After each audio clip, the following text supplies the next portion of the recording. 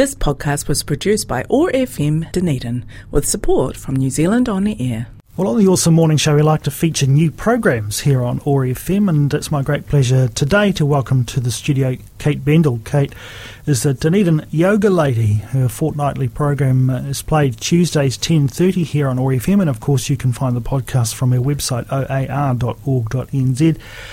Kate, kia ora, good to have you with us. Thank you, great to be here.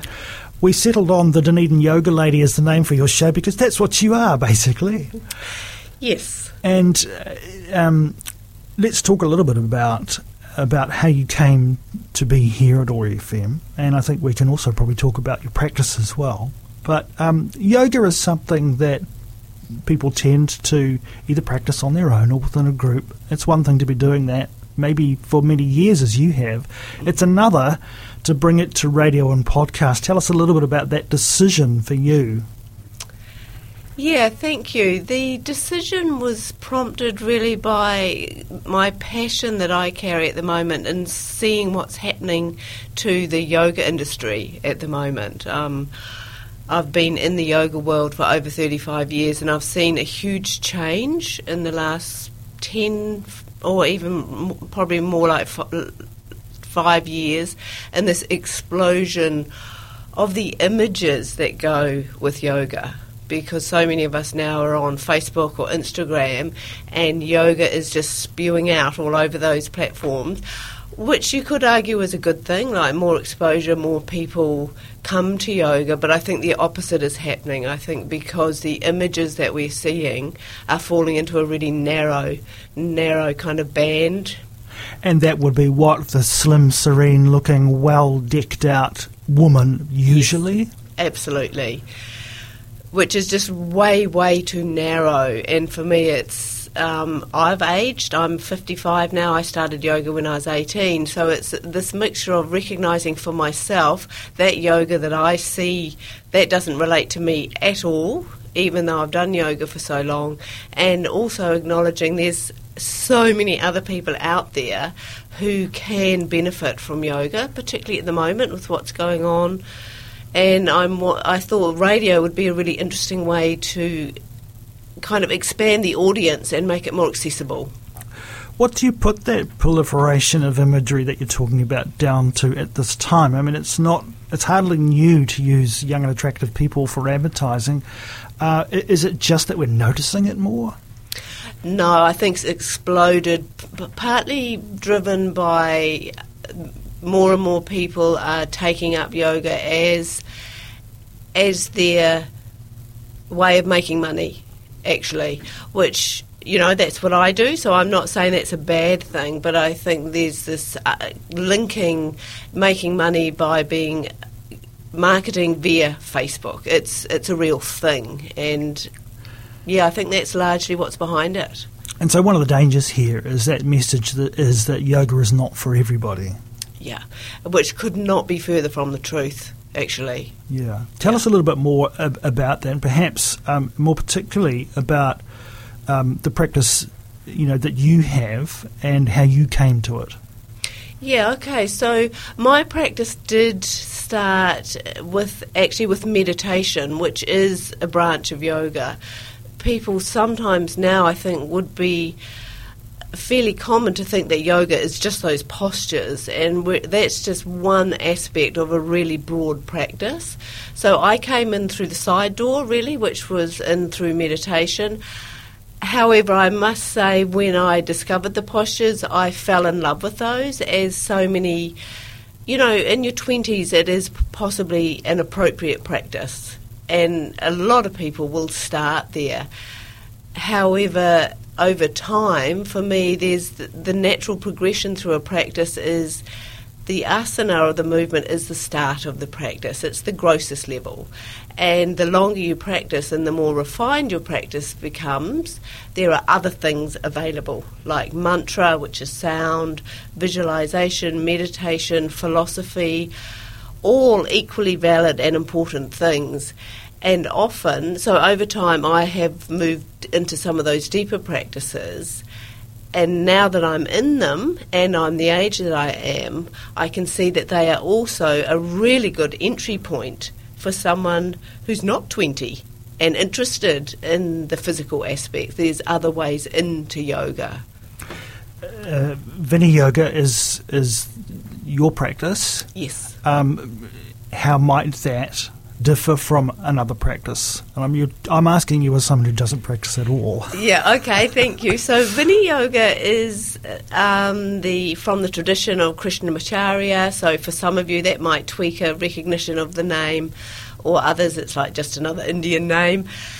So Vini Yoga is a yoga that emphasises the fact that it is the job of the teacher to find the right practice for the individual, and that it is unlikely that all the people in front of you need exactly the same practice.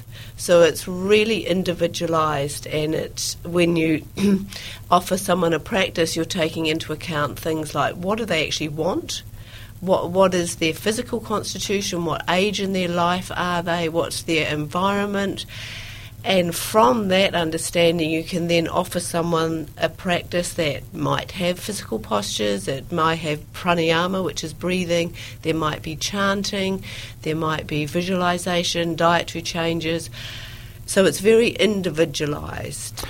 And in your practice, your local business is Temple Yoga. What is the onboarding process of somebody? If someone comes to you, presumably you have to go through some kind of discussion with them before you decide upon the path, or do you test certain things out? How does it work? Yeah, if I'm working with someone individually, we have up to like an hour-long consultation just to really figure out those things. What are they wanting? What are their limitations? What's their background? And from that understanding, I will put together a practice that makes sense to them and that is going to support them in their life. And then the usual procedure is that they go home and they start that as a daily practice. So might it be that in some other practices that is a stage which is missing, that only one aspect of the practice is offered and emphasised? Yes, and I also think what also is the physical practice is heavily emphasised by most people, and the individual teaching is often not part of what other yoga teachers offer. It's group classes, which serves a purpose, and I also do 2 group classes a week. But there is a big gap for someone who perhaps is not getting what they need from a group class, that ability to have a personalised practice. Would it be your argument that that this more holistic approach offers ultimately better value because it is a holistic approach? In other words, that someone might practice one or other aspect for years without gaining the full benefits, but potential benefits. Yeah, absolutely. I think this holistic approach acknowledges that we change over time. So what you need to do when you're 20 is not going to be the same as what you need to do when you're 50 or 60, and also individually. Like if you think of someone perhaps who's suffering from depression, what is going to be helpful for them is not necessarily the same as somebody who's suffering from arthritis. Whereas yoga can help both, but it's not going to be the same. Kate, it's a tough choice for, let's call them consumers, isn't it? You've pointed out that there are so many options available now, some of them quite high profile, yes. and I guess like so many other things, at certain times, certain practices get a lot of media attention or a lot of marketing put into them. Yeah. It's tough for someone who wants to make the right choice, particularly in this world where we are, let's say, time poor is one way of describing it. So, how do we get around that? Is it wrong for someone to make a decision that, hey, look, I've only got 2 hours a week that I can dedicate to anything like this. I'm just going to go to a group class and say, hey, I'm practicing yoga. Yeah. That's a really great question, and I would encourage anyone to take whatever forward movement they can. A little is good, but I would also say in that if you try yoga and it's disappointing or you're not getting what you are hoping to get from it, try again. Like, there's so many different styles, there's so many different teachers and backgrounds that I would encourage someone, just because it didn't work the first time, don't write yoga off altogether. Keep searching. And therein lies the challenge with so many of these kind of well-being decisions that we're offered. People sometimes perhaps look at yoga as being a bit like, exercise. My New Year's resolution is to treat yoga as exercise to get myself fitter, more healthy, in that physical kind of sense. Yes, that's a big question, which could be a whole podcast in itself, which it will be. Traditionally, and keeping yoga in its authentic, true self, it's not just exercise. That is, to some degree, what it has become by some teachers, and there are some benefits if you just treat it as exercise. However, that's really not the deep purpose of yoga, and you will get far more benefit from it if you can find a place or a teacher that is teaching it in its whole self. Kate, we're in very early stages of the development of a new program here on OARsome, the Dunedin Yoga Lady.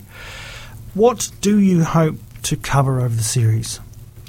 I hope to cover some of the major struggles that people may be facing in their life, like in broad strokes. I want to look, say 1 week, look at anxiety and how can yoga be helpful for anxiety. Then another week I will be looking at, say, maybe depression. So, and also broadly, I want to bring some of the deeper philosophy behind yoga forward so people can see it in a wider context and how it actually might apply to their ordinary daily life. Not meaning you have to put yoga tights on or even roll out a yoga mat. Do you consider yourself any kind of guru, or do you what about the concept of the guru in this area? I consider myself definitely just as a teacher, and for me the first thing about a teacher and about yoga actually it's a relationship. So when I teach yoga, it's about just me showing up as a person and just as best as the other person is able to, for them to show themselves, and between us some good yoga can happen. So you're a teacher. Are you also continuing your own learning? Yes, yeah, and probably will for the rest of my life, I would say. Yeah, I study with the lineage of Krishnamacharya and have a teacher and a mentor that I'm always in close contact with, actually.